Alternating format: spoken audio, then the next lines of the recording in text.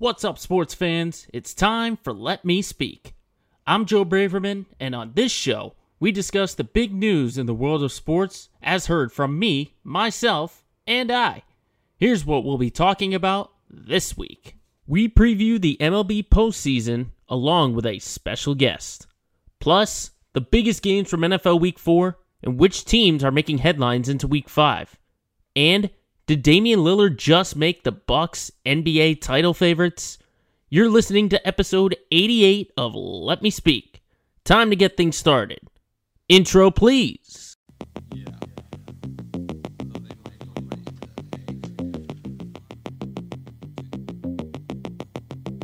Let me speak.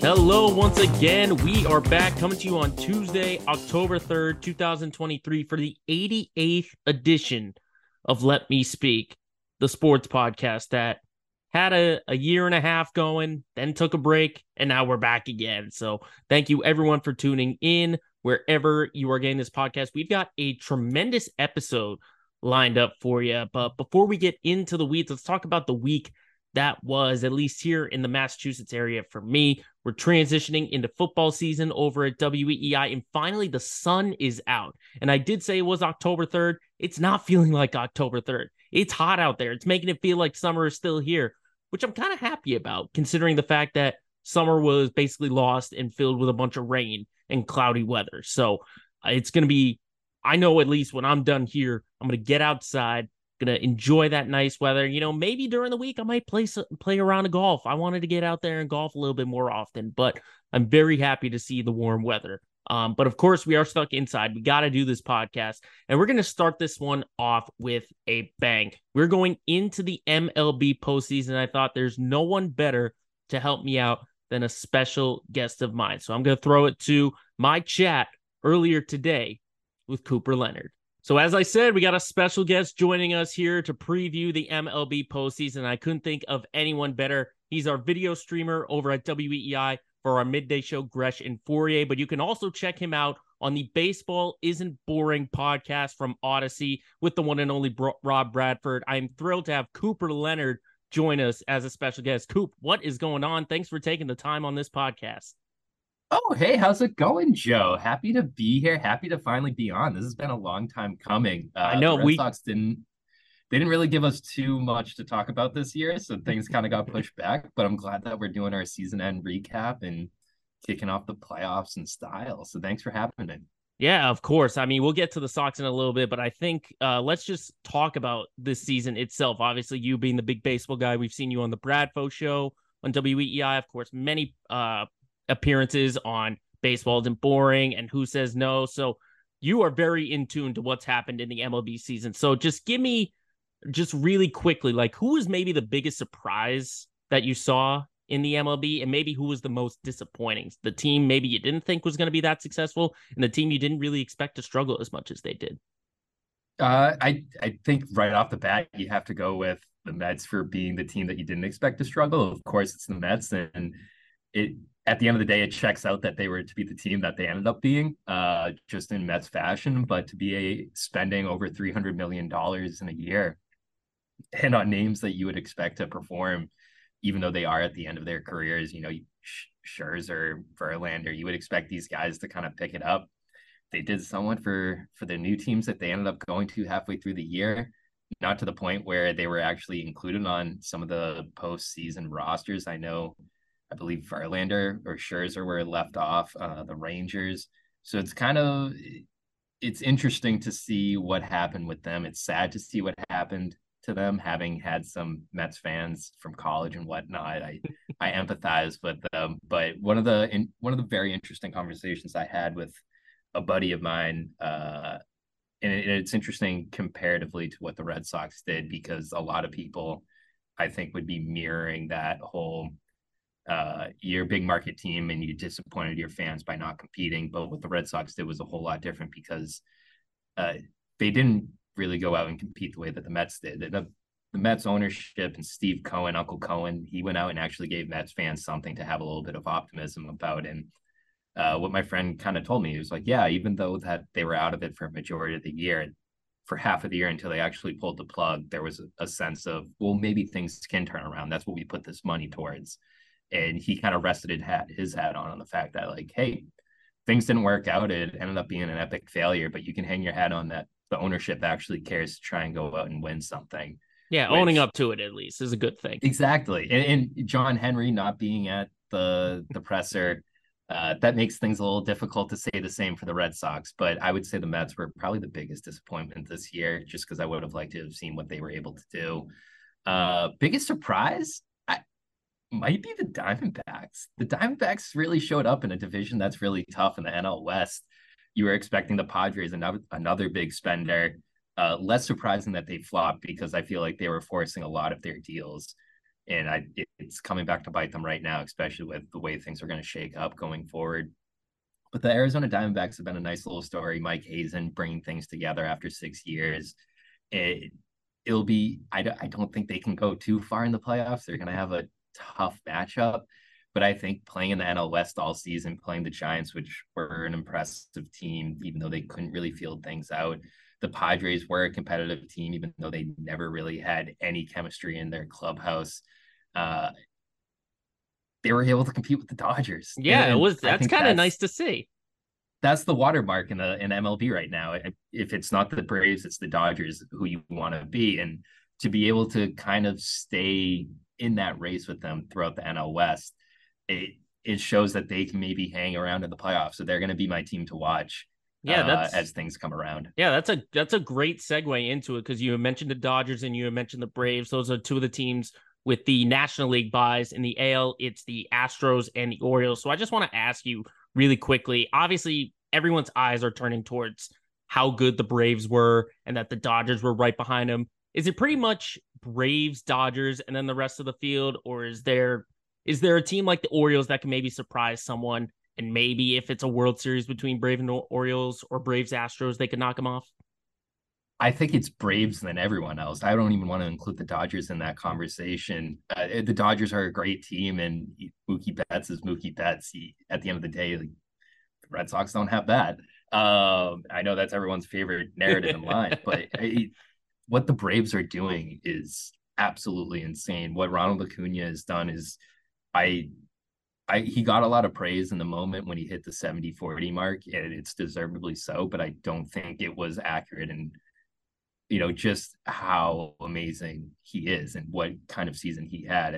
It's insane to me that people are still having the debate of whether Mookie Betts is a fair contender for the NL MVP, because I think Ronald Acuna, pun intended, ran away with it this year by swiping 70 bags and having 40 home runs. I mean, that's the first player to do it, and they jokingly said, "Oh, when he gets to 71, he's still the first player to do it," just because he is a man on his own at the top of that list. And to have him carrying your team and leading the way behind, falling behind him is an incredible pitching staff. Like, it's not even you go to the bats after him; it's the pitching staff, which I think is the next most dangerous thing on that team. And the World Series is for them to lose, I think, at this point. The Orioles are very entertaining. I love Adley Rutschman. He's an incredible character. He's everything that I want Kyle Teal to eventually end up being for the Red Sox. But they're a young team. I think they're going to run into the Astros, and they're going to learn real quick. The playoffs are a whole different animal than winning a couple series during the regular season. So the AL is going to be a whole lot more interesting than NL. I think the NL is already figured out. Yeah, I mean, I know around the office, the Orioles are the fan favorite we saw on social media from Gresham Fourier. So I think maybe the sentimental team might be the Orioles. But sticking in the American League, we're only minutes away from getting the LDS started. Obviously, this is the second year that they've changed the format. It's now a best of 3 in the wild card round before we get to the DS. So we've got Rangers and Rays, and then we've got Blue Jays and Twins. So just give me a brief synopsis on those two series right there. Obviously, Texas dealing with a lot of injuries. Tampa, who started off ridiculously hot, they started to slow down. Then you have the Blue Jays, who have a ton of talent. They struggled a little bit in terms of consistency. And then the Twins are just kind of like, they're just kind of there. So just give me your... The Twins are the Twins, unfortunately. Yeah. That's the real question is it going to be the year that the Twins kind of get out of their own way and win a playoff series. I mean, I believe they finally have gotten their playoff win in that last series that they might have played in.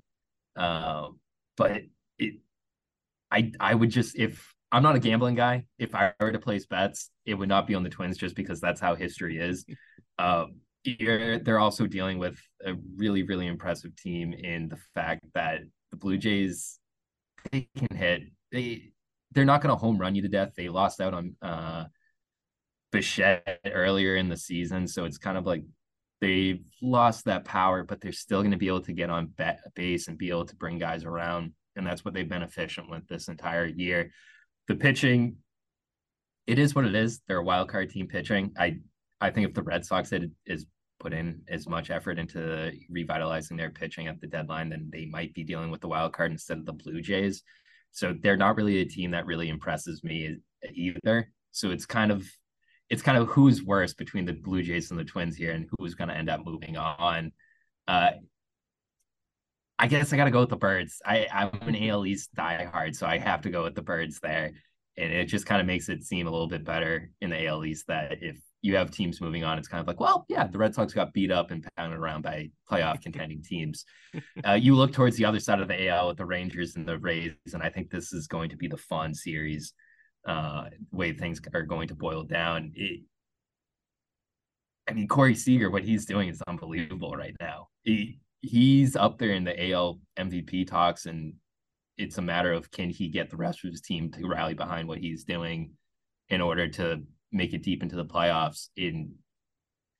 I don't know, when you're dealing with Kevin Cash on the other side of that field, it's tough. I know that everyone likes to rail against him for what he did in the playoffs and the fact that the Rays have never really kind of sealed the deal. But the fact of the matter is the Rays know how to get to a World Series, and they know how to handle their pitching in order to get there. Can they win it? Who knows? But they know how to get to that final spot. So I think I'm gonna have to go again with the AL East. It's the homer in me. Moral victory. Get some moral victories out there for us in Boston, I guess, exactly. with the Rays and the Blue Jays. That's a good way to look at it. How about on the other side for the National League? We know that it's the Phillies, the Diamondbacks, and the Marlins in the wild card. That was a crazy ending in the National League at the end of the regular season. Gosh. And then you have the Brewers as well in the wild card round. So give me really quickly in the National League, is there maybe one of those wild card teams that you think could make a deep run, kind of similar to what the Phillies did last year? I mean, if any team's going to do it, it is the Phillies. You've got Bryce Harper, you got Brandon Marsh, you've got some incredible pitching, you got some Schwarber bombs still ready to let drop. So it'd be dumb not to pick the Phillies, but I am a Jazz Chisholm fan, and I mean, he's not going to be the guy to push an entire team there. You're going to need a Herculean effort to get past the Phillies in a collective way. But to see Jazz Chisholm kind of go on and be a young guy, much like the Orioles, and kind of bring a little fun into the playoffs, it'd be good to see. But at the end of the day, it's a results business, and the Phillies know how to get results. So I'm going to go ahead and say expect the Phillies to be the ones moving on out of that Marlins matchup.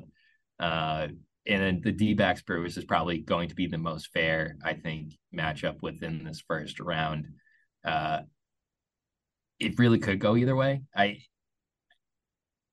I think I got to go with D-backs. I got to go. You're going with the Cinderella team. You're going with the Cinderella team. You have to have at least one. I think in baseball, more often than not, you do get a little bit of Cinderella magic.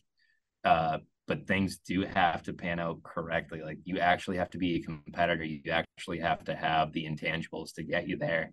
And I think the D-backs are a little bit more sure of a team than the Brewers are. I think the Brewers had a little bit more questions. They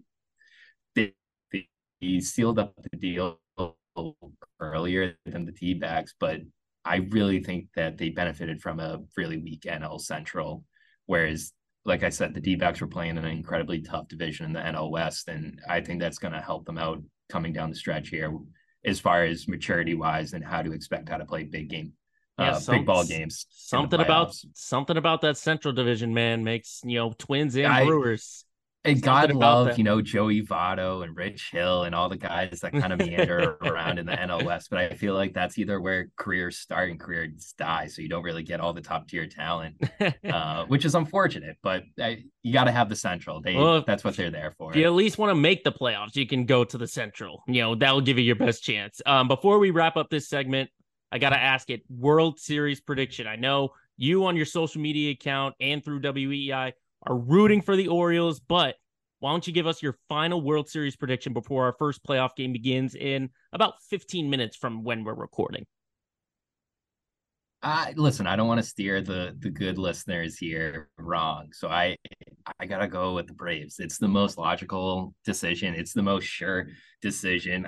Like you said, I love the Birds. The Birds are my favorite. I love the Orioles. I like what they've been able to do this year for the Baltimore fan base.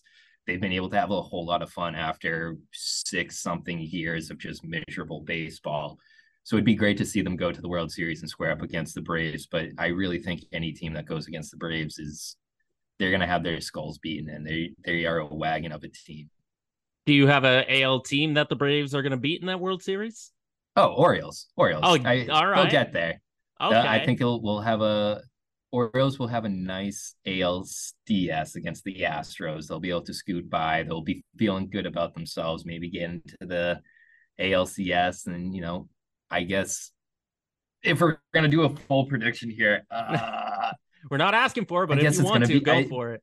Yeah, I guess it's gonna be an AL East ALCS. It's gonna be Rays against Orioles, and then Oh, I guess okay. Orioles in the World Series getting let down. I hate to do that to Baltimore, but that's how I feel like things are gonna shake Hey, up. they've already got 100 wins. They were feeling good, especially when you saw them clinch it over the Sox. So that's a win for Baltimore and themselves.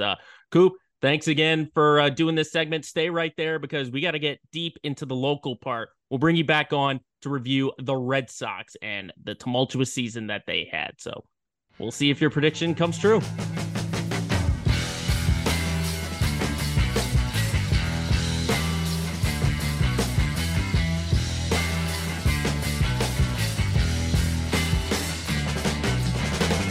Special thanks again to the one and only Cooper Leonard. Stay tuned during this episode. We're going to have him back on during our Let's Get Local segment to talk about the Red Sox. But we shift from baseball to football as we are now a quarter of the way through the NFL season. It still feels like a quarter, even though it's 18 weeks and 17 games. I don't care. We're still calling it a quarter through. And I mentioned last week through the first 3 weeks of the season how teams have really shaped up. I don't want to say like nothing has changed, but I don't think anything significant to me is going to change until maybe the next 4 weeks or so. So obviously things can change in the instant, at least mindset wise, but I don't see anything drastic changing, at least from my perspective. I didn't get a full perspective on every single team, but I'll try every week to do as much as I can for every single team. So let's look at all the matchups from week 4. And we start on Thursday with the Lions and the Packers. Just getting the final scores list I have up. 34-20, the Lions win it.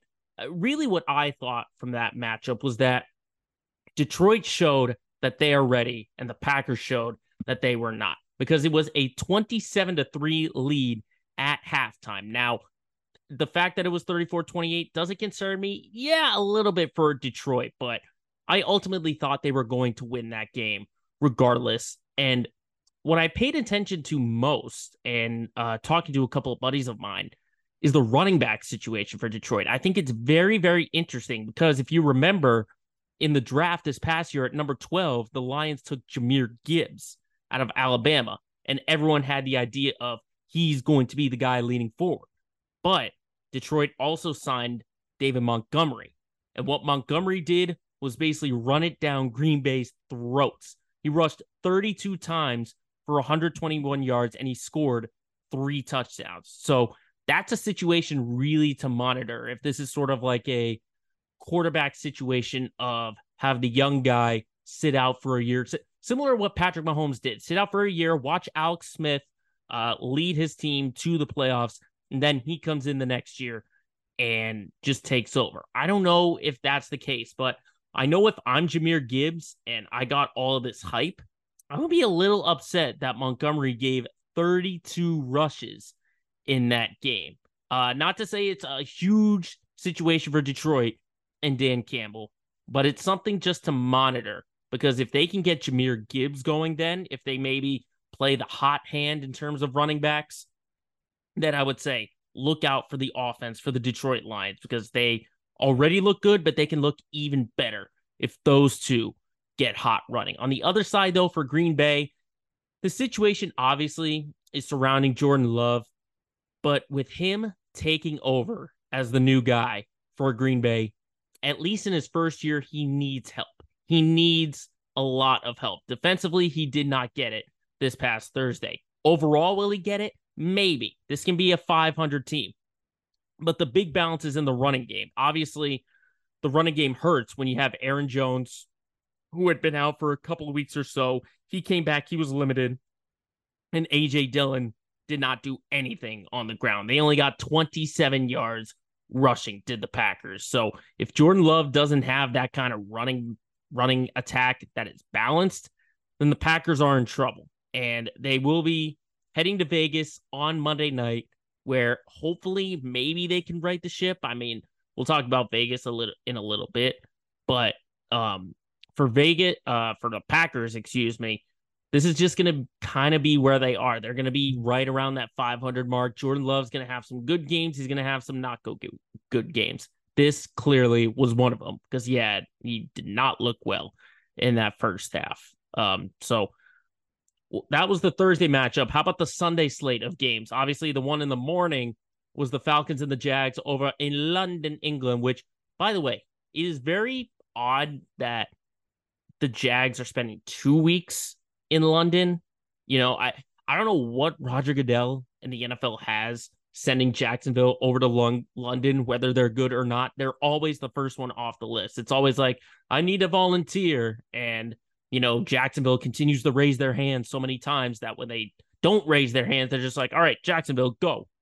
So the fact they're spending 2 weeks in London is a little interesting, but regardless, they destroy the Falcons 23-7. They get a nice pick six from Darius Williams. They sack Desmond Ridder 4 times. I think the defense for Jacksonville is very underrated. And obviously the offense for Jacksonville needs a little bit of work. Trevor Lawrence did not look good last week, but he's finding that connection with Calvin Ridley. He's obviously got ETN as a running back, but I look more so at how underrated the defense was, and it could be just because they're playing the Falcons and that they don't have a passing game, and Bijan Robinson can't run every single time. I mean, they held the Chiefs a couple of weeks ago to 17 points. Just keep that in mind. The Chiefs, who are one of the best offenses in football, only 17 points. And this was good. This was really, really good for the Falcons. For Jacksonville, I think another big test is going to be Buffalo. I would love to see how Jacksonville, how they're stacking against these really good teams. With the Chiefs, they held their own. With the Bills, I mean, again, if they can keep it close, then I think they have a really good shot of meeting the expectations that everyone thought. Because everyone thought, oh, it's a really weak AFC South. They should win that division because they did last year. That's sort of what I see with Jacksonville, and time will only tell if Jacksonville can really get back into things. The big game, though, from the weekend was the AFC showdown, Bills and Dolphins. I mean, Buffalo absolutely routed Miami, routed them 48-20. And now I know I said that there is a little bit of pessimism, or everyone's pessimistic in Buffalo, but now I think they've righted the ship. They have righted the ship. They look back on track. They're looking like themselves again.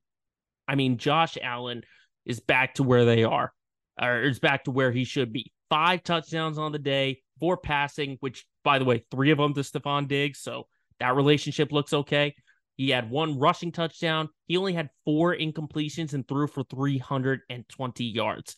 I think the Bills are back on track. And really, we can't start talking about them again in their Super Bowl chances until they get to the postseason, because everyone, including the one and only Nick Fitzstevens, said the Dolphins were going to win the AFC East, but the Bills are showing that it's still their division. Everyone, almost everyone had good off seasons. The Jets obviously were going to be good with Aaron Rodgers. The Dolphins are still the Dolphins. The Bills are still showing that it's their division. And not only do they have a great offense, but they've got one of the best defenses in football, fourth best in yards allowed per game, second in opponent points per game.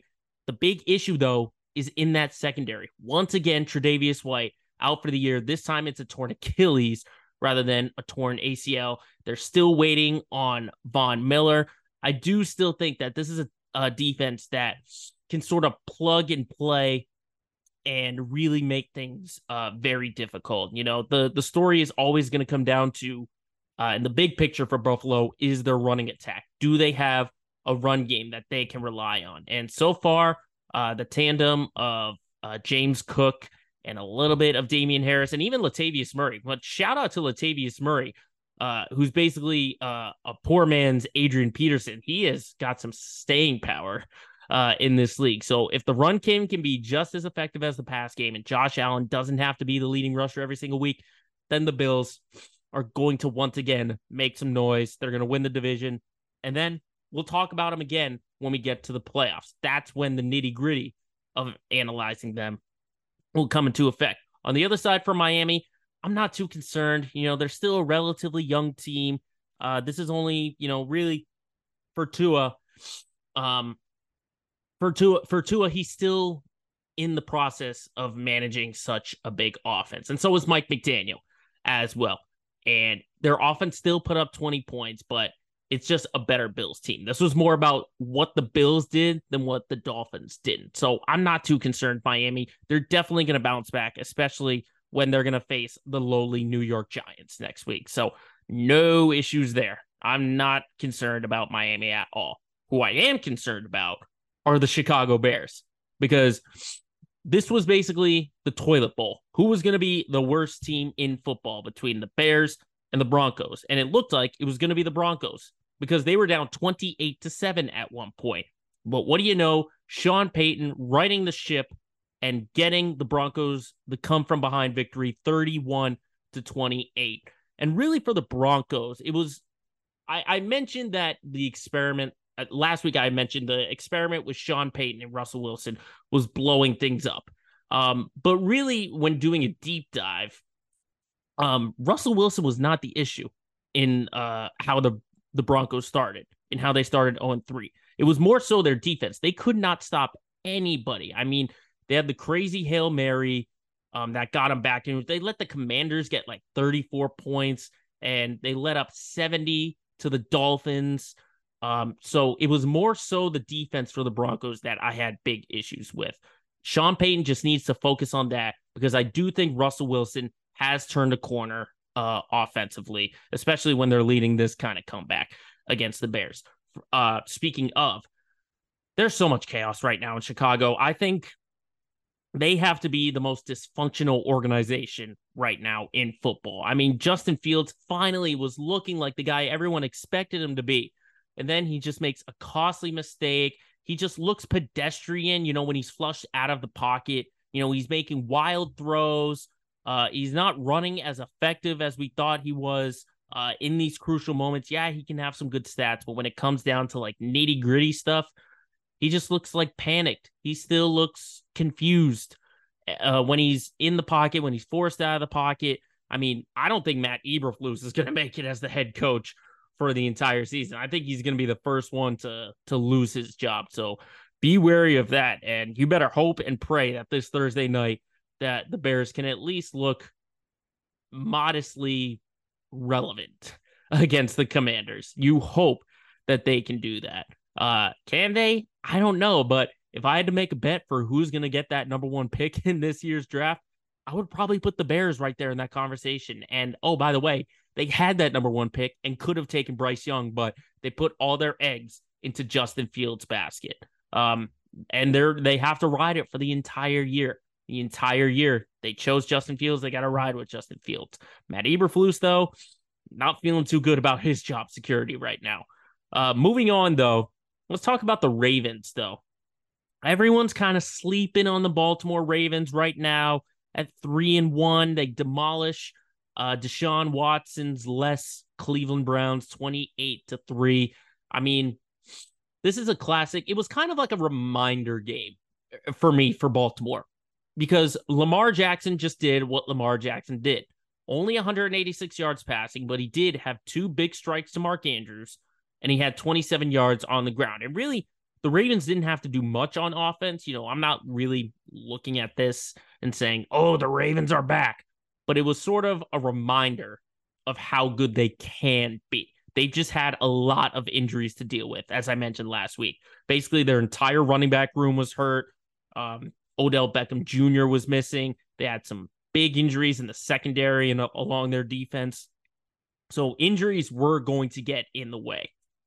But this was a reminder to the league of how good Baltimore can be. And then just for the Browns, I mean, when you don't have Nick Chubb and you don't have experience at quarterback, when you have a fifth round pick in Dorian Thompson-Robinson making his NFL debut, and you have to make him throw 36 times because you don't have Nick Chubb and you don't have an effective run game, that's a bad combo. Bad combo at all. So Cleveland, you know, luckily they get the bye week this week. They can reset, and Dorian Thompson, if he has to start again, will get some more time. And if not, they'll at least have more experience at the quarterback. You know, will they be, you know, they'll at least get an upgrade into Deshaun Watson, but I'm not expecting a big turnaround for them. But speaking of big turnarounds, that's what the Bengals are hoping for right now because they are in a world of trouble. They're in a world of trouble. 27-3. They lose to the Titans of all team. They're now at 1-3. I mean, you heard in the post game with Jamar Chase, he says he's always open. There's a lot of frustration going on. And there's really 2 things that I've looked at with this Bengals. Number one, the run defense. They've got the second worst run defense in the league. Their defense is averaging 157 yards allowed from a rushing attack per game, especially when you have a big running team like the Ravens. You had Nick Chubb. Now you have Derrick Henry running all over them. I mean, this defense needs to learn to stop the run because they are not scared at all. There are no running back is scared of that defensive front making any kind of stops. They're a good pass defense, but the run defense really needs to work. That's number one. Number 2 for the Bengals, and you saw it.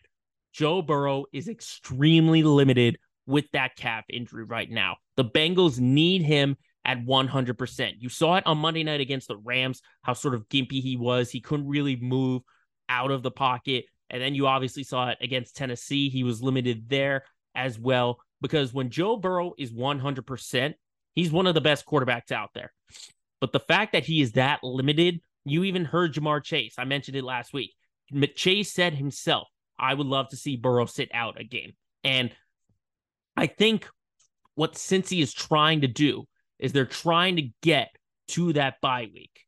I think Joe Burrow is trying to get to the bye week and just stay afloat and hope that things do not get worse. That's really what I think is going down for Cincinnati. And just pulling up their schedule really quick. Obviously, next week they have to go to Arizona and then they face Seattle. You better hope and pray that Joe Burrow can win Arizona. This may be as close to a must-win as possible because the way Seattle looked on Monday night, which we'll get into in a little bit, I would pick Seattle in that game if Joe Burrow is not 100%. So they have to win this game in Arizona because then they get to the bye week at week 7, and you'd have to think Joe Burrow is going to be off his feet, and he should be definitely he should look better physically than what he has looked like in the past couple of weeks. So that's what I see with Cincy is that it's not over. It's not over yet for the Bengals, but they need Burrow back at 100%. Because without that, they're not going to have a chance to get back to the Super Bowl like they did 2 years ago where they lost to the Rams, who we get into next. The Rams finding some new life as they win in overtime against the Colts. And I like how the Rams are growing offensively. They did lose a 23-0 lead to the Colts of all teams. And everyone still wants to get on the hype of Anthony Richardson. I'm still not buying it, okay? I do like how the offense is growing, how Matthew Stafford is finding the connections to Tutu Atwell and Puka Nakua. And then they're eventually going to get Cooper Kupp back at some point in the year, okay? So the passing game is going to be great. And similar to the Ravens, though, it's the running game. How effective can Kyren Williams be? You also got to remember Stafford has a hip contusion. So, he's going to be limited, all right?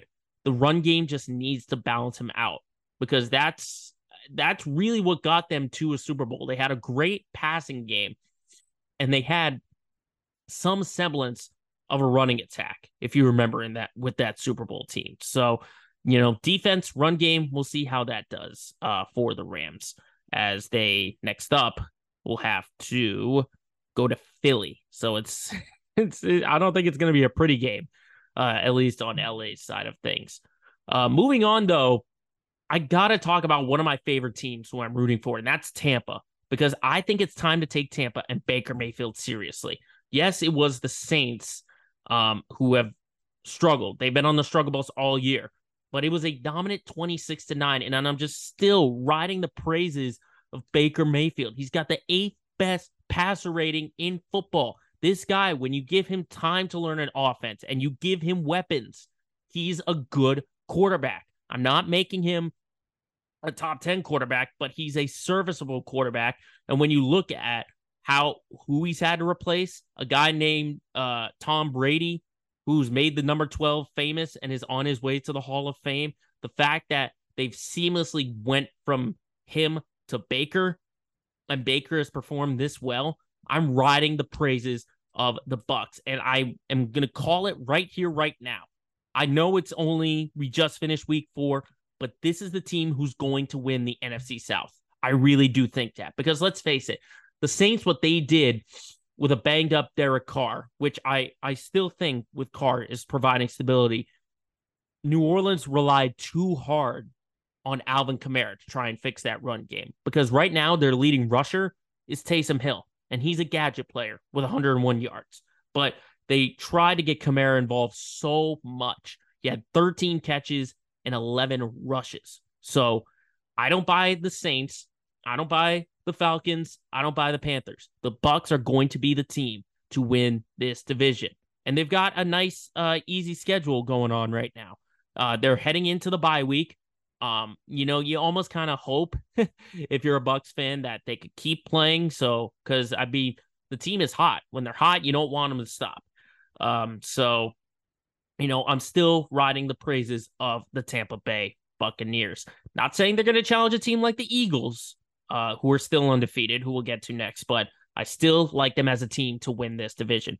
Speaking of the Eagles, though, they're probably one of the big topics as they just barely hang on and win over the Commanders 34-31 in overtime, of all things. Overtime. You got to remember, Washington last year gave the Eagles that very first loss of the season, And as I said last week about Philly, yes, they are 4-0, but they're not a dominant 4-0 like we saw last year. I mean, we saw Jalen Hurts, Miles Sanders, A.J. Brown, Devontae Smith. We saw that whole offense basically run over teams, and the defense was able to be serviceable. But the fact is, they're not a dominant team right now. I mean, yes, they have the second best rush defense, but they're just not dominant. I mean, yes, are they still a contender? Sure. But just through these first 4 games, I don't know. It got me a little bit down. It's like basically going from an A+ to an A or an A- or whatever. It's that kind of downgrade. Yes, they're still a good team, but you can't be certain on them like you were a year ago just because they're not dominant. And really, we're not going to get any answers next week when they play the Rams, because they're going to roll over in that game, and they should win that game. The question would be if they lose that game. That's when we got to start talking about them once again. But a team that did well last year, similar to the Eagles, were the Vikings, but they continue to struggle even in victory. Yes, they get the win over the Panthers, 21-13, but it's the Panthers. Remember, it's the Carolina Panthers who have a rookie quarterback and basically a whole new system in year one. Because let's face it, for Minnesota, the big concern is Kirk Cousins, okay? Even in a win, he still did not perform well. 12 of 19, 139 yards, 2 TDs, 2 picks, and a QBR of 37.3. Okay? 37.3. And that's the guy who's going to carry the Vikings to the postseason. This is why everyone picked the Lions, because you can't trust Kirk Cousins on a consistent basis. He was bailed out by Alexander Mattison, who had 95 rush yards, Justin Jefferson, the best receiver in football, 2 more touchdown catches for him, but it's all reliant on Kirk Cousins. You cannot believe in this guy. When you start to believe in him, he just lowers your expectations. I mean, come on. This was a Vikings team that lost to the Giants in the postseason. And look where the Giants are right now. So I'm still not sold on the Vikings. I'm still not sold. They can get back to 500. They can get to 3-3, but I don't buy it. I just don't buy it. Okay. And they've got to play the Chiefs next week. So if they win this game, I'll give them a nice little golf clap if they beat Kansas City. But I don't expect it. I don't expect it at all. What I also didn't expect, to try and segue into this, were the Texans. I still love their youthful exuberance as they win 30-6 over the Steelers. I mean, how many people predicted the Texans to go 2-2 in their first 4 games? Okay. I don't expect them to sort of, fight for a postseason spot, but they're definitely not going to be in the basement of the NFL. Not at all. Why? Because of C.J. Stroud. I said last week that they made the right pick in getting him, and I still think so. He's my pick right now, early on, for Offensive Rookie of the Year. So far, 4th in pass yards, 9th in passer rating, and he's only one of 3 quarterbacks with more than 1 start to have 0 interceptions, okay? So he's already got ball security out of the way. He was 16 of 30 for 306 and 2 touchdowns. So I think C.J. Stroud has a great career ahead of him, and I like the Texans' direction in the future. Now, to be fair for Pittsburgh, they did lose Kenny Pickett, but I would have thought that defense would have been so much better against a Texans team like this. I would have thought better, especially TJ Watt having the motivation of his brother JJ getting inducted into their Ring of Honor. I would have thought that had been motivation, but that's why you can't really trust Pittsburgh right now, and why they're going to be a wild card contender, but not a playoff team. That's why. The 4:00 slate of games, though, I thought were very, very interesting. We'll get into the Pats side of the 38-3 win by the Cowboys, but for the Cowboys, they just showed how dominant that defense really can be, and how much of a disruptor Micah Parsons can be, even with a bad ankle injury. The offense still has some questions for me. Dak Prescott moving the ball down the field, because, I mean, it took 2 defensive scores for the Cowboys to get this on a route. And then they just took advantage of a banged-up secondary by the Patriots. So I would say right now they're still among maybe the best 4 teams, I'd say, in football, but I still wouldn't be, predicting them to go to a Super Bowl.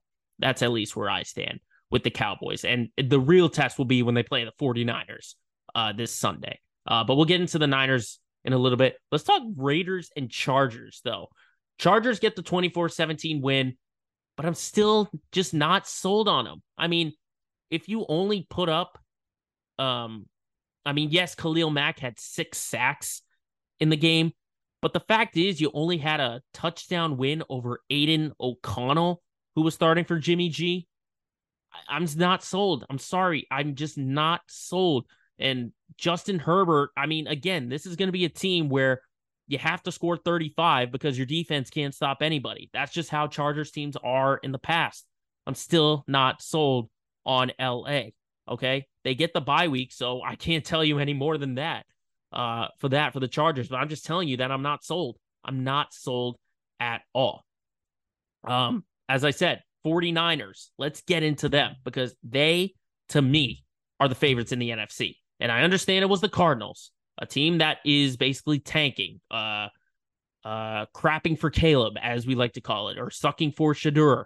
It was 35-16. But let's just look at how good that team is. Brock Purdy has yet to lose a regular season game. He's 9-0 as his regular season starts.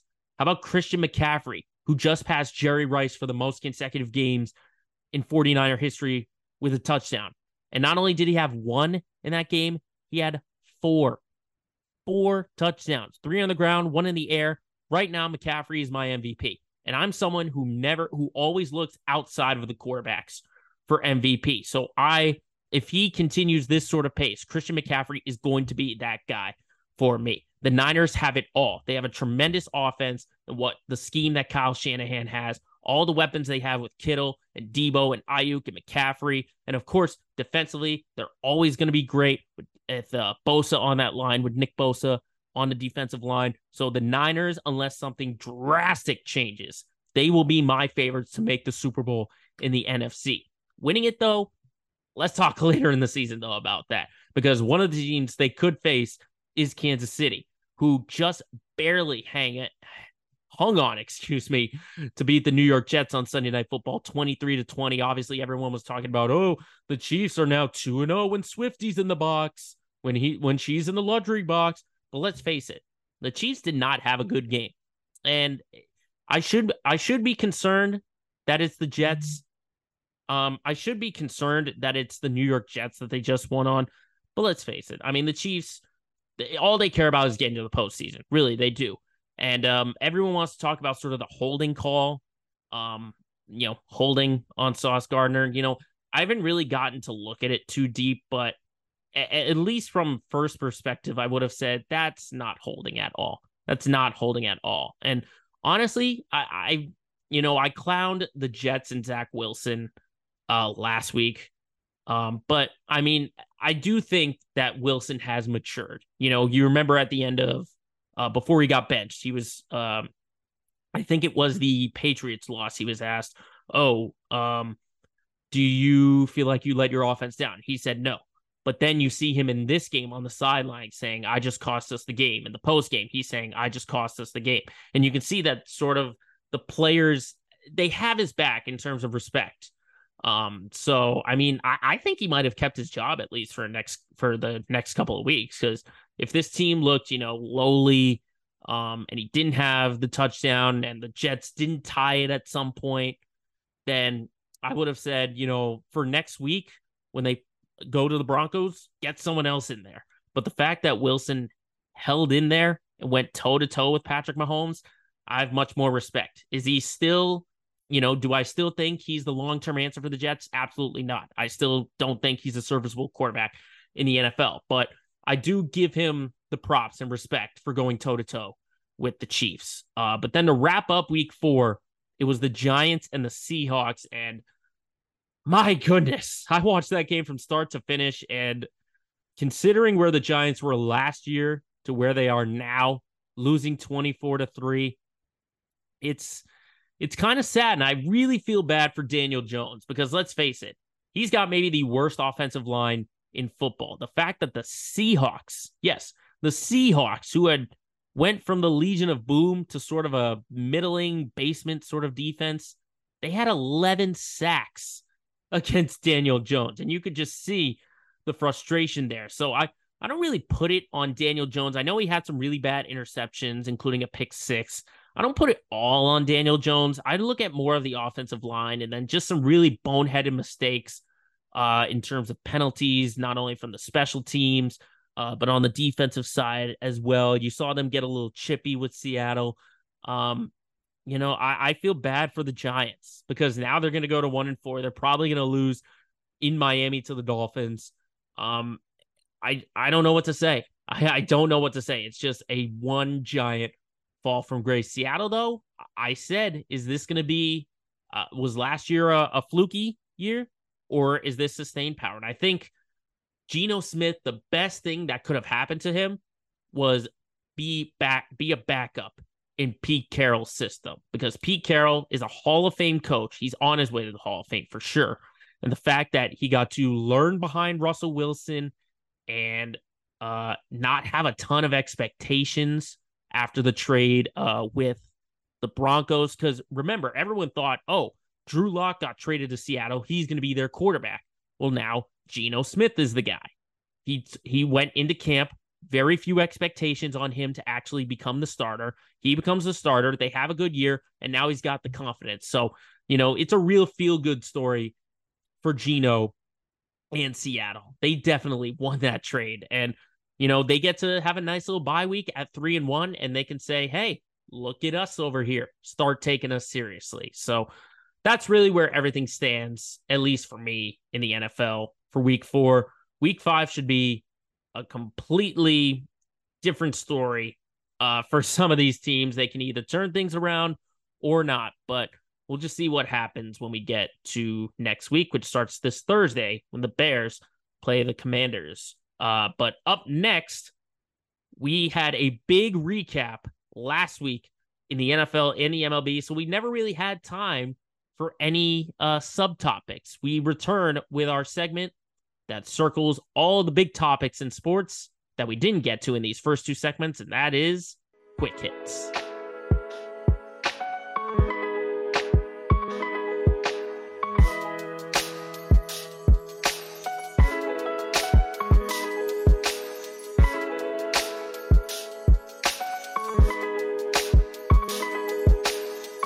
So now we're going to get into our Quick Hit segment, which is all the segments and topics in sports that we didn't get to in our first 2. So obviously the big thing, the big news story outside of the NFL and the MLB postseason is Damian Lillard, because finally, what felt like forever, it felt like it went on longer than the writer's strike, Damian Lillard gets traded from the Blazers, but it's not to his preferred choice of the Miami Heat. He's heading to the Milwaukee Bucks. So the trade details: the Bucks get Damian Lillard. The Blazers get a bunch of draft picks and DeAndre Ayton. Also Drew Holiday, who got traded later on.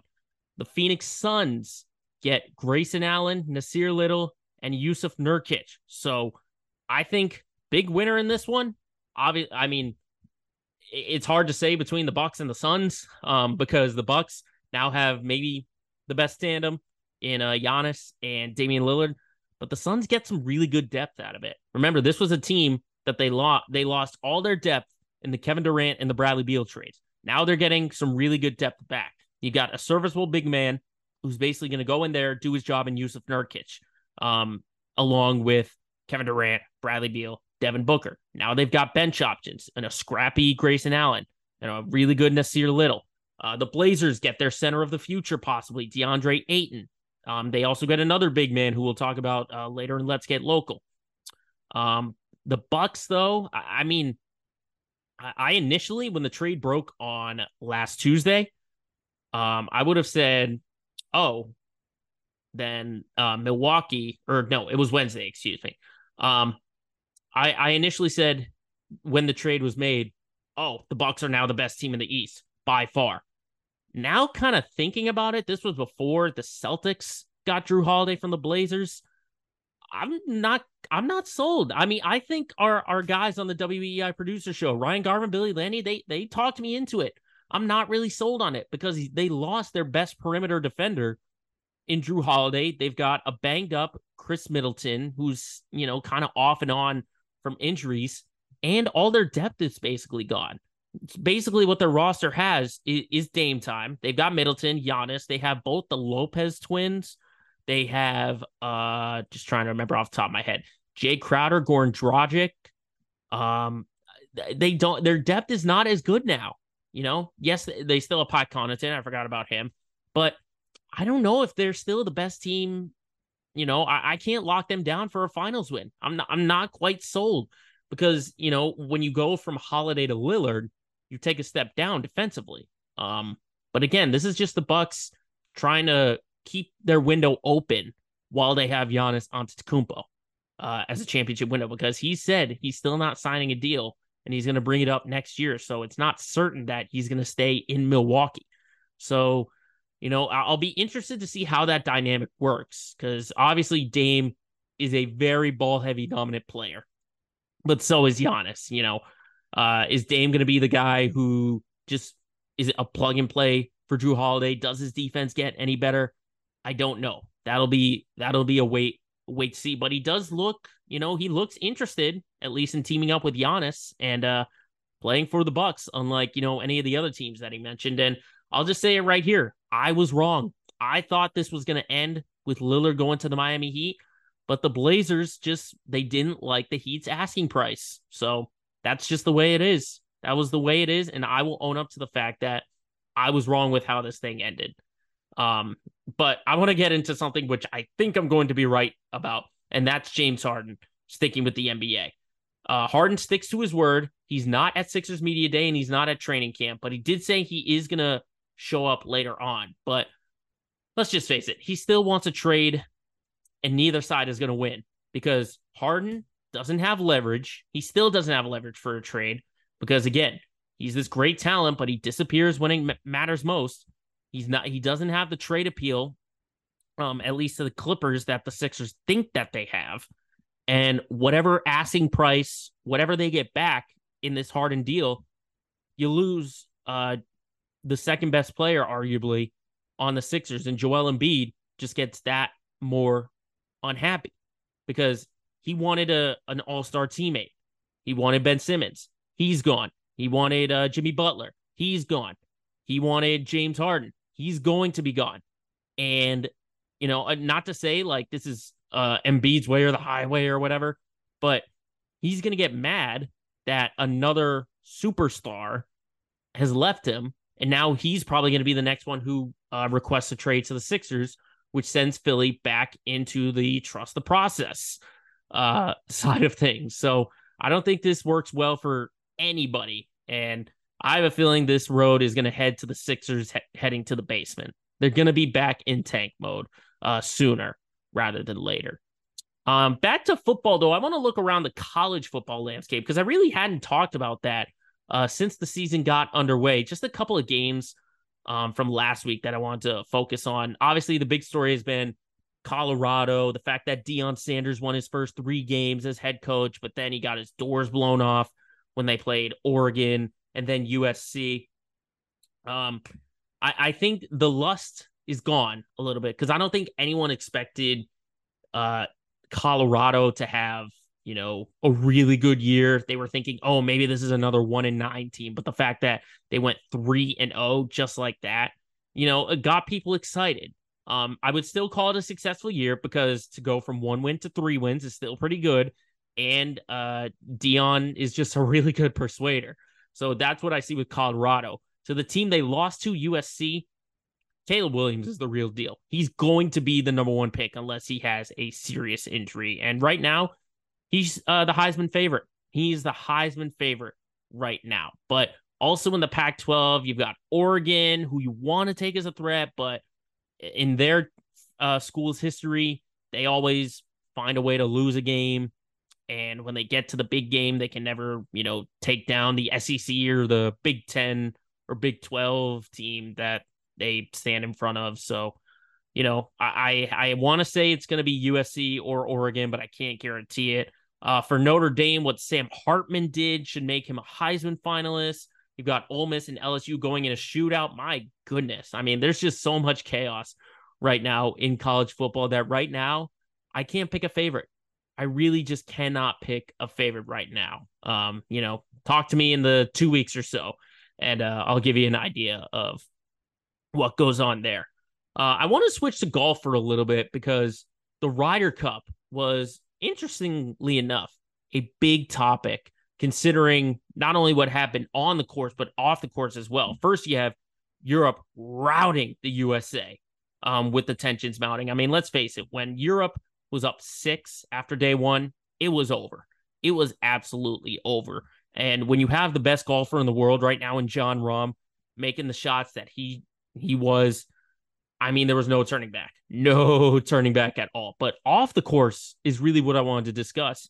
And it was after the end of day 2, when USA was kind of celebrating some things, and it led to Rory McIlroy, a video surfacing around of him absolutely screaming, I think, at an American caddy. And to be honest, that was the first time I had ever seen that much anger and that much rage in Rory McIlroy. You always see him on the course or either in press conferences where he's very not sort of relaxed, but he'll get disappointed, but he'll never be visibly angry or upset. That was the first time I'd ever seen him with that much emotion in him. And, he's this soldier for the PGA or whatever. And he keeps things inside. That was the first time I had ever seen him basically let everything out in regards to his emotions. I don't know if we're going to see that again, but that's just what the Ryder Cup is. There's so much emotion in this USA versus Europe kind of thing. But the last thing I wanted to talk about, at least in this segment, were the baseball legends who are now going to be leaving us in terms of their playing careers. I mean, Miguel Cabrera, Adam Wainwright, Joey Votto, Terry Francona. Those are the four guys that I really wanted to circle in on. Miguel Cabrera did something that a player hadn't done in nearly 30 years, and that's hit the Triple Crown. And he's without a doubt going into the Hall of Fame, but it was just the age that caught up to him. Adam Wainwright, I mean, I think everyone remembers him closing out the 2006 World Series for the Cardinals, and the fact that he was still going at 40 years old, still pitching. I mean, he was basically the ace of those World Series teams, or at least in 2011, I should say, when that team won the wild card and then beat the Texas Rangers. He was the ace of that team, and he was just a really good, serviceable pitcher. Joey Votto, I mean, why did he have to get ejected in his final game, possibly in his career, and with Cincinnati? I mean, that sucked. But again, a guy where age just caught up to him and injuries caught up to him, but was regarded as one of the top hitters in the National League. And since he had a period in that time with him and Jay Bruce and Brandon Phillips, where they were contenders, but he was just a really good hitter and a really good power hitter. But of course, sentimentally, I got to go to my man Tito, Terry Francona, ending his managerial career. Let's face it, this guy turned around two dumps of a franchise. He brought the Red Sox 2 World Series titles after having none in 86 years. Then you have the Cleveland Guardians, where after, the scandal itself, when he ended his time with the Red Sox, I'm going to look past that right now. What he did for Cleveland to turn that franchise around, get them to the World Series for the first time in maybe, I want to say 50 years or so. I mean, this is without a doubt, I think, one of the top 2 managers in MLB history. I think he's up there. It's probably Tommy Lasorda and then him, I'd have to say. The fact that he turned things around, and he's just a likable guy. He's a very, very likable guy. So I'm going to miss I mean, I've already been missing Tito since he went from Boston to Cleveland when he took on that new manager's job.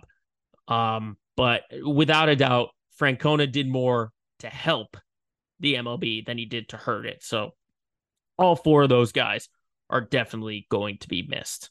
So those are the topics we got into. I hope we covered them all that you all wanted to. But for all you Boston fans who wanted those topics out there, we're going to get into that right now after this when we get to Let's Get Local.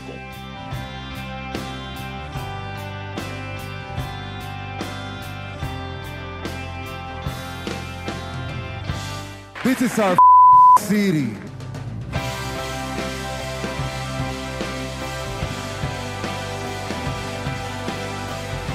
So now we're moving on to all of our Boston teams with our Let's Get Local segment. And before I talk about anything, I just want to say really quickly that this segment this week is going to be dedicated to Tim Wakefield. If you don't know, Tim Wakefield tragically passing away on Sunday at 57 after a few days ago. Before then, he was diagnosed with brain cancer, and it's sad. It's really this one hurts a little bit. I mean, there are very few athletes, at least in my lifetime, because I'm still fairly young. This is one of the athletes I sort of grew up on. Maybe not in the 1990s when he was starting out with Pittsburgh, but I just remember, he was the guy that made the knuckleball famous. On the field, I talked about this with Joe Weil during Red Sox Review on Sunday after the Sox series finale, but he was revolutionary with the knuckleball. I mean, how many guys do you really see throwing the knuckleball? But not only that, but he was just a team player. He he was the ultimate teammate when in the 2003 ALCS, when he gives up the home run to Aaron Boone, he's putting his head down and he takes full responsibility for it. Then in 2004 in the ALCS, when the team is getting blown out by the Yankees in game 3, he says, I will go in there. I will, take the heat for it, giving up runs and stuff like that. He didn't care about that. And he was in every role possible. He was a starter. He was a bullpen guy. He was a closer. He was the ultimate team player. And when you get to the off the field stuff, he just had a heart of gold, an absolute heart of gold. I mean, he took everything out of his mind. He was a Roberto Clemente Award winner. He did so much for the Jimmy Fund.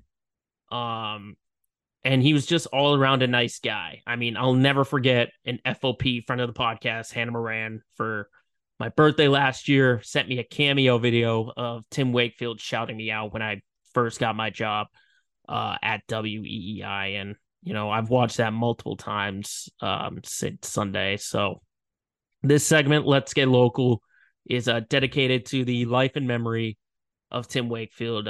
May you never be forgotten in the eyes of Red Sox Nation. So that's I just wanted to get that out there so we can now get into our topics and, sort of get on a lighter note. And that's the Celtics making a big trade just a day before media day. Now they're at training camp. They upgrade their point guard and they get Drew Holiday from Portland. Remember, he was traded to Portland in the Damian Lillard deal. Now he's traded from Portland to Boston for a package of reigning sixth man of the year, Malcolm Brogdon, the Time Lord, Robert Williams, and a couple of draft picks. Now, I will say, ultimately, I'll come on to the conclusion that I love this move. I love the move because this was a Celtics team in the offseason that lost a lot of defense. Obviously, you traded Marcus Smart, who's a DPOY, to Memphis as part of the deal to get Kristaps Porzingis, which is an upgrade, you would think. You also lost Grant Williams in free agency because it was just basically a financial thing, plus in a role in Joe Mazzulla's offense. He just really didn't fit. So you lost a lot of defense and a lot of toughness in that. But now you get Drew Holiday, who ultimately I think would be an upgrade from Marcus Smart because he's more consistent offensively. When you need sort of a big shot, we'll think about it like this. When Jason Tatum passed the ball in that game against Philadelphia in the Eastern Conference semis, when he passed it off to Smart, or when Marcus Smart was running the offense, if you put Drew Holiday in that, do you expect him to make those plays? Because I do. I think they have a great backcourt setting up. I think the starting five now is incredible with Derek White and Drew Holiday in the backcourt. Basically, I think the best defensive backcourt in the NBA. Then you have Jaylen Brown, Jason Tatum, and Kristaps Porzingis. I think that's a great starting five. And now, yes, you did lose a little bit of depth, but you move Al Horford from the starting lineup to probably the next man off the bench. You keep the shooting of Sam Hauser. You're expecting Jordan Walsh to basically fill in for Grant Williams. And then you have Peyton Pritchard, who's going to be motivated to get some playing time. So I like that side of things. What I don't like is giving up Robert Williams, because I was okay with giving up Malcolm Brogdon because, you had the attempted trade of him going to the Clippers that obviously didn't sit well with him. So you ultimately knew that when that trade fell apart, that Brogdon wasn't going to have a very long future in Boston. So you deal him away. I'm okay with that. It's Rob Williams that kind of makes me nervous, since I don't really see Kristaps Porzingis as a rim protecting center. I don't really see that from him. I see him more as a stretch five who can shoot the three, a 7-2 guy who can hit the three. I don't really see him as sort of a defense first rim protector like Robert Williams. And obviously the big knock on the Time Lord was that he just continuously got hurt. You could say the same thing about Porzingis, but I think a defensive-minded guy in Robert Williams was essential for this team. Maybe in the long-term future, it's not going to be that big of a deal, but at least for the here and now, I don't love losing his defense, but Obviously, the pros weigh out the con. So I ultimately say that this is a good move. Um, can I say that they're still the best team in the East? I don't know. I have to see it play out on the court, but I love Drew Holiday with this roster and with this Celtics team. And I really want to see them in the preseason. I just want to see them all on the court together to see how they do.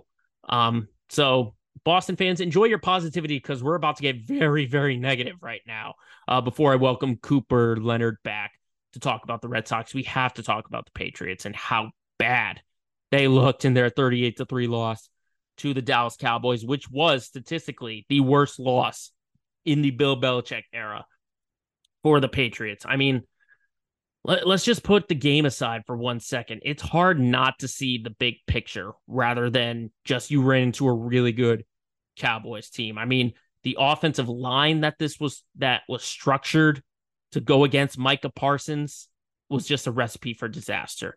And then the defense losing basically its best two defenders when Christian Gonzalez dislocated his shoulder and now apparently has a torn labrum.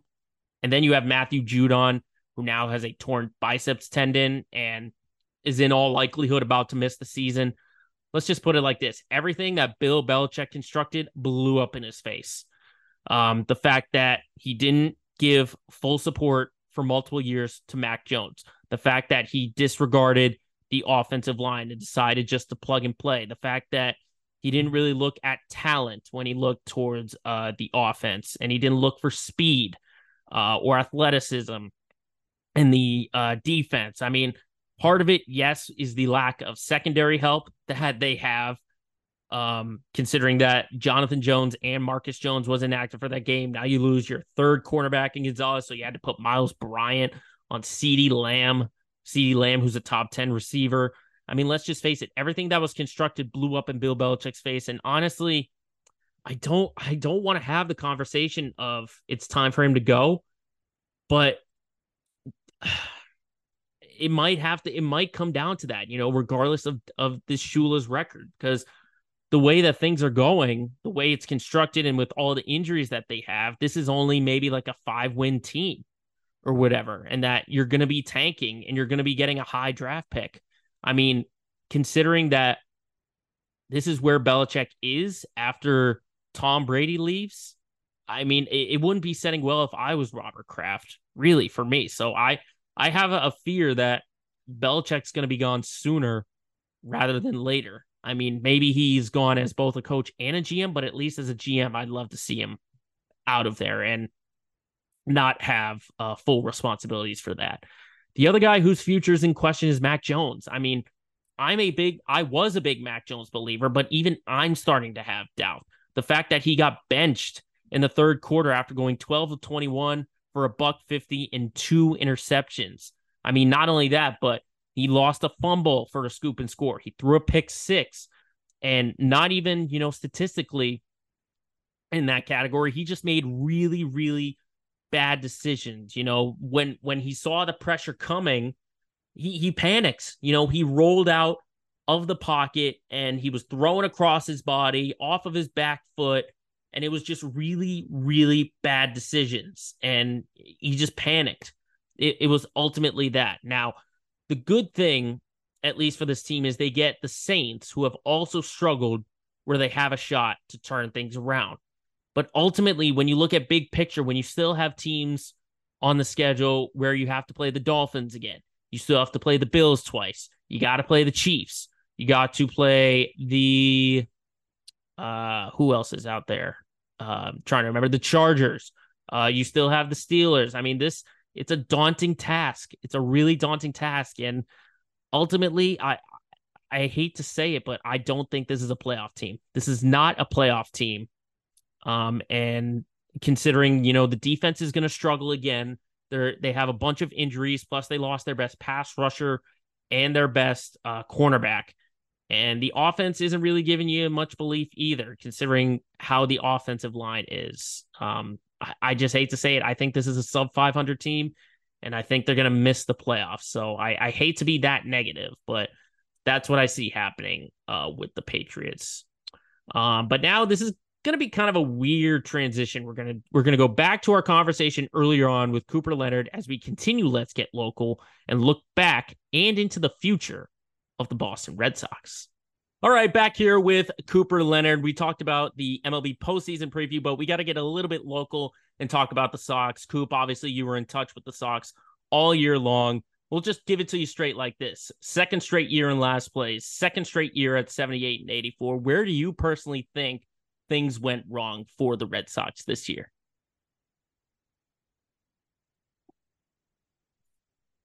It's a top-down approach. The players did exactly what I think ownership wanted them to do, and not so much ownership, but Chaim Bloom wanted them to do.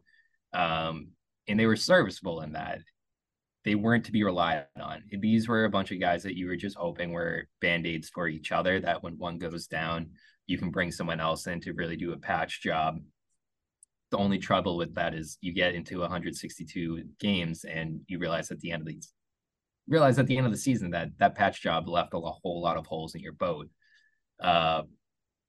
Something that could have fixed it, I don't know, tarring it up at the trade deadline, making sure that you patched things where it very noticeably things were gaping holes. I mean, we knew all season, we knew going into the season, starting pitching was going to be a massive issue. And that's where things started to go downhill when you start bringing your bullpen in to supplement some of those guys that you're losing with Chris Sale or with Garrett Whitlock or with Tanner Houck.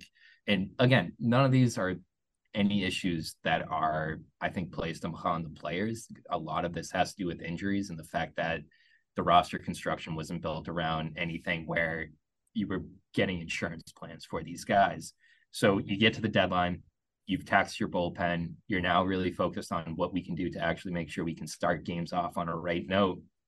So the easy answer would have been, in my mind, trying to move away from Corey Kluber and trying to bring in someone that maybe would be more serviceable. I mean, you're not going to get anything for Corey Kluber, but you can package him up with some of your younger guys that, the Red Sox are, in some minds, a top 3, top 5 farm system now. You can package him, clear some of your payroll, bring in an arm that can actually get you through the end of the season. I think that would have been the thing to do. You had guys like Paxton laying around. You had guys like Verdugo who were going to get into the offseason and have a whole lot of questions on what to do with him. At some point, you have to look at Chaim Bloom and say, what are you doing to actually make sure this team gets into the postseason? And that is why he's no longer here. That, I think, with the Yankee series, which would have been the last series that you saw him as a Red Sox executive, it kind of proved that you had two bottom of the barrel teams. No one wanted to come out to see them. People were trying to sell their tickets on the secondary market for $1, and that's the nail in the coffin. So at the end of the day, it was the fact that Chaim Bloom couldn't pull the trigger to make this team a more competitive team. They were there. It wasn't that they were a bad team. It was just that they were a meandering team that couldn't get that last piece. Yeah, you and I were here for that doubleheader on that Thursday when 5 minutes before our pregame show got underway, we get the news that Chaim Bloom is fired. A little chaotic at the studio. Well, I also saw you dancing in the hallways, which made you very happy. But at least, I didn't hate Chaim Bloom. I just didn't appreciate some of the stuff he did. I think it's undeniable that he improved the farm system, and of course, I think it's kind of unfortunate that I do think the Red Sox are in position to win a World Series, maybe not next year, but within the next few years with the crop of talent that they have.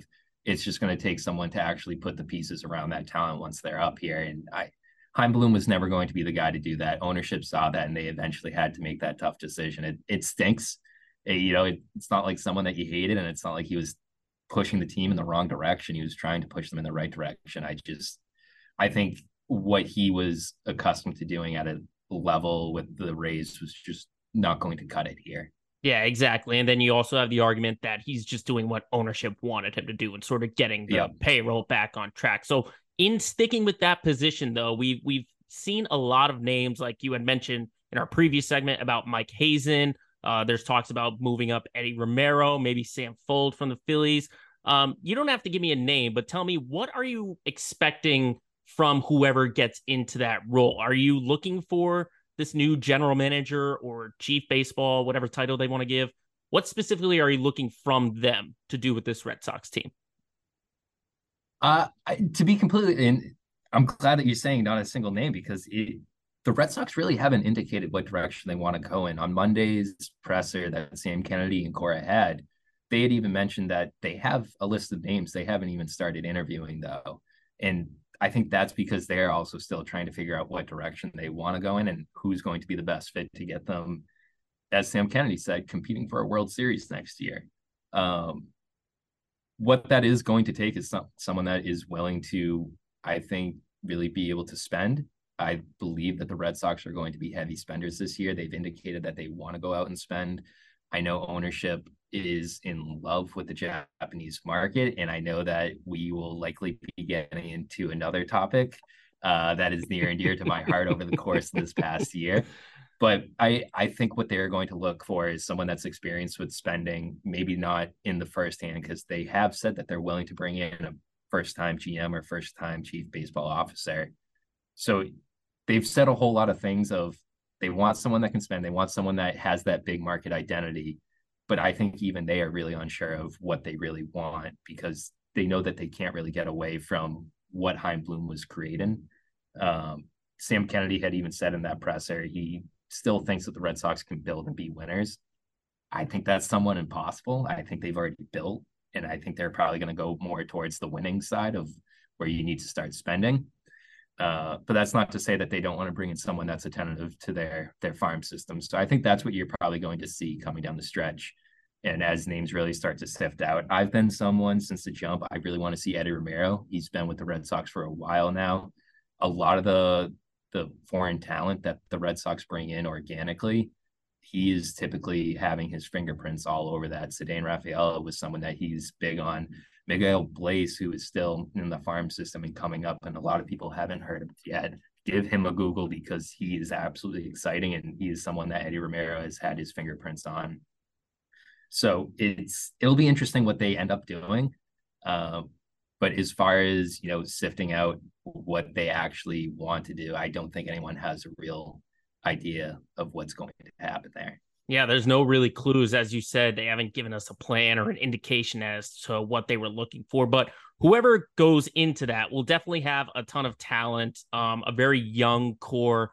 Let's look into the crystal ball in the offseason when we get into sort of that free agency period. I know for people that follow you, you are very, very big on the Shohei Ohtani sweepstakes. You've been driving that bandwagon. Maybe it's you, boss man Ken Laird, and maybe a couple of other guys. Just give us your pitch as to why the Red Sox should be in and try to sign Shohei Ohtani. So as a joke tweet last year, or this past year in January, it feels like last year now. It was right after I believe Chris Martin was signed. And I kind of just tweeted, I feel like with every 1 year short-term contract that the Red Sox keep handing out, they're just setting themselves up to sign Ohtani. They want enough money off the books in order to do that. And I said that, tongue in cheek as a joke. And then more stuff started to come out. Ownership is actually very interested in the way that he's able to control the Japanese market. If people don't remember, if they weren't paying attention, during the World Baseball Classic, 98% of every TV in Japan was turned on for the World Baseball Classic to watch him, which that is something that is undeniable when you look at the fact that baseball is a business. At the end of the day, John Henry cares about making money as much as he cares about winning World Series because he knows World Series, well, that's going to bring in more money. If you fall short, well, at least you have Shohei Ohtani to get you a whole lot of eyeballs on your product. And I think that's the direction they're going to move in. Do I think that it will actually happen? I don't know because he's now coming off an injury where it's going to set him up to be a DH. And I know that Alex Cora has said this last couple of weeks that Rafi Devers is going to be your third base next year, or you're a third baseman next year. Justin Turner, whether he opts in or opts out, who knows? But he was mixing up time as DH with Tristan Casas last year. Adam Duvall, hopefully going to opt out. It would be nice to see him back here, but I think it would be nice money and nice, position, like alignment to be able to do what you want with that because he was also taking up time at the DH position. So it doesn't make a whole lot of sense to bring in Shohei Ohtani, unfortunately. It doesn't. Of course, who wouldn't want Shohei Ohtani and who wouldn't want to see him on your team? Who And you're says not going no, to as turn your into the podcast title properly exactly. explains. But it's more of a sense of you're not going to turn into the Angels, but you're also not going to do a whole lot with Shohei Ohtani in that spot. Now, maybe a year from next year, we're looking 2 years down the road and finally he can pitch, but it's also, do you want to take that shot after, how many different pitchers have we brought in that were injured and we weren't really too sure what we were going to do with them. So right now, I if we're going to spend big and you're going to spend on a Japanese player, Yamamoto is the guy to do it. But you can't deny how giddy I think every Red Sox fan would be if they were to wake up and see Shohei Ohtani rocking the red B. Well, it'll be tough. It'll be a tough sell. You're the one making them giddy with the New Balance and the Yoshida and all those tweets out there on X or formerly Twitter. It is a 16-minute bike ride from the New Balance headquarters to Fenway Park. That is no coincidence at all. Part of the rehab process for Ohtani. I don't know. I mean, yeah. Just set him up on the bike and let him go. But it'll be interesting to see if that happens. It would be fun, but it's also more of a, does it make sense in the long term? Yeah, of course. As you said, everyone would want Ohtani just for, as you said, big market and baseball itself. It'd be kind of good. Before we let you go, I'll give you one last Sox question really quickly because we've been very down. Obviously we mentioned what they did wrong and that Shohei Ohtani might be possible. Is there something about this Sox team that at least gets you excited for 2024? I mean, we saw a lot of bright spots, in terms maybe compared to 2022, it was a more exciting year. But is there anything that happened in 2023 with the Sox that at least gives you hope, gives you some kind of optimism that maybe you could spread out to the Red Sox nation? Oh, if I have to be the one to bear that weight and do that for Red Sox nation, no, I think it's exactly what I kind of just came off of there, where I said John Henry is going to want to spend. No one can promise that the Red Sox are going to be able to put a product out on the field. I think we've seen that the last couple of years. And even with, like I said, with the Mets, like you can even promise to spend and put out a product that has a couple Hall of Famers on that lineup, but it still doesn't promise that you are going to stack up with how baseball is today. I mean, it's a completely different game than maybe what we grew up with. And I think Chaim Bloom was chasing that. Like I said, I don't think he was going in that direction, but we now have the presence of mind where we are going to go out of our way to try and make it a competitive team as far as going into the season. Going into the season last year, we all kind of accepted this was a mediocre team, and that's what we all saw. So we now get to go into the season where hopefully they end up spending in this offseason. And right now we have the presence of mind that they are going to spend. So that is a reason to be optimistic. That is a reason to hang in there. And you're also going to see a lot of new names come into play, I think, whether you were tuning in this year or tuning in a little bit with the young guys that were in the farm system. There's still a lot of guys in the farm system that will be coming up within the next 2 years. Marcelo Meyer, the name that you're always touting and hearing. But Roman Anthony is also a name that I think a lot of people are going to have to start paying attention to as he leapfrogs Marcelo Myers on a lot of the prospect lists. So there is reason to be optimistic. There is reason to hang in there. I think 2022, 2023 will be looked back as kind of hinge years on where this team goes in the future and that they're low points and everything. But hopefully it's an ebb and it's not so much of we're staying down in this valley, but that they're able to climb out of it and it can be kind of a rallying point behind it.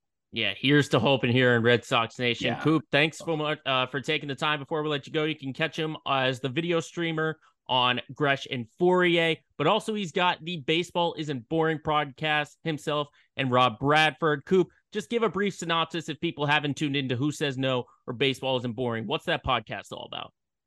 Oh my gosh. So we got a Who Says No with the Bradfo show, which is a little bit more Red Sox centric. I do that with Sammy and Gordo and along with Pat Brown, kind of just dropping up what roster decisions are happening and whatnot and how they will shape up to be what we would like to see out of that. Some movings and shakings happening with that in the next coming weeks, hopefully. So that's a little bit of an exclusive teaser for you.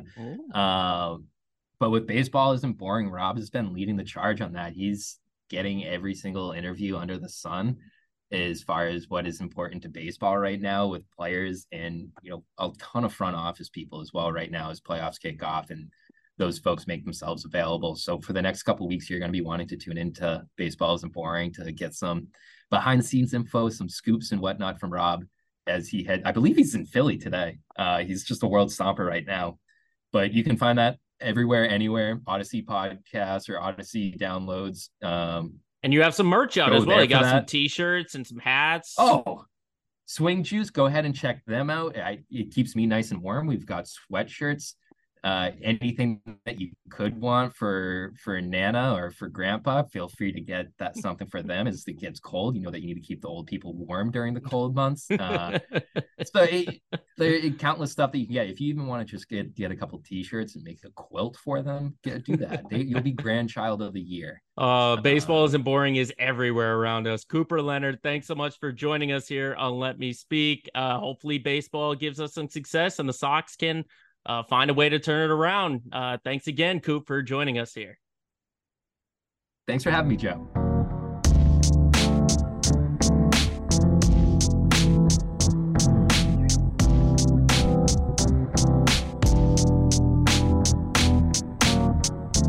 And now to wrap up our show, as we always do, we go to our LOL moment of the week. Before that, thank you very much again to Cooper Leonard from WEEI. Always a tremendous thrill to talk to, and I'm glad we could get him on the podcast. He'll definitely be a future guest, so stay tuned to that. But into our LOL moment, we are actually going to the NBA for Media Day because Jimmy Buckets is back at it again. Jimmy Butler goes to Media Day with another just ridiculous hairstyle. Take a look at the hairstyle he brought here for 2023 Media Day. Everyone, and even Jimmy himself, was saying he was in an emo phase.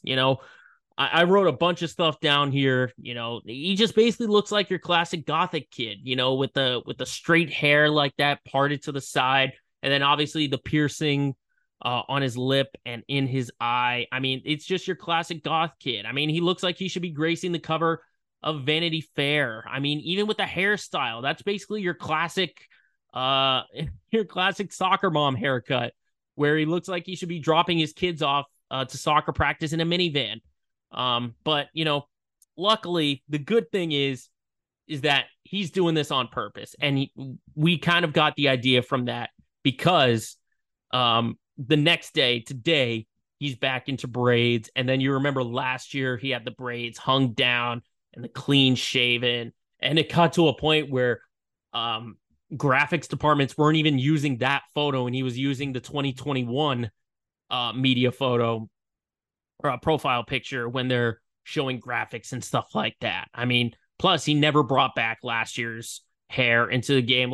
This was last year's hair. Just take a look at how it was. I mean, this hairstyle never saw the light of day in an NBA game, and I'm for certain that this hair is not going to see the light of day in an NBA game. But, at least he's having fun with it. He's having fun. He's trolling everybody. He's having a good time with it. I mean, it's hard not to like Jimmy Butler the way he does this stuff. I mean, you saw Bam Adebayo and Tyler Hero just like clowning him for that. And he's owning up to it. At least he's owning up to it. That's the good thing. And he's having fun with all this. So Jimmy Butler, for once again treating Media Day like a very rare school picture day, you've got yourself into this week's LOL moment of the week.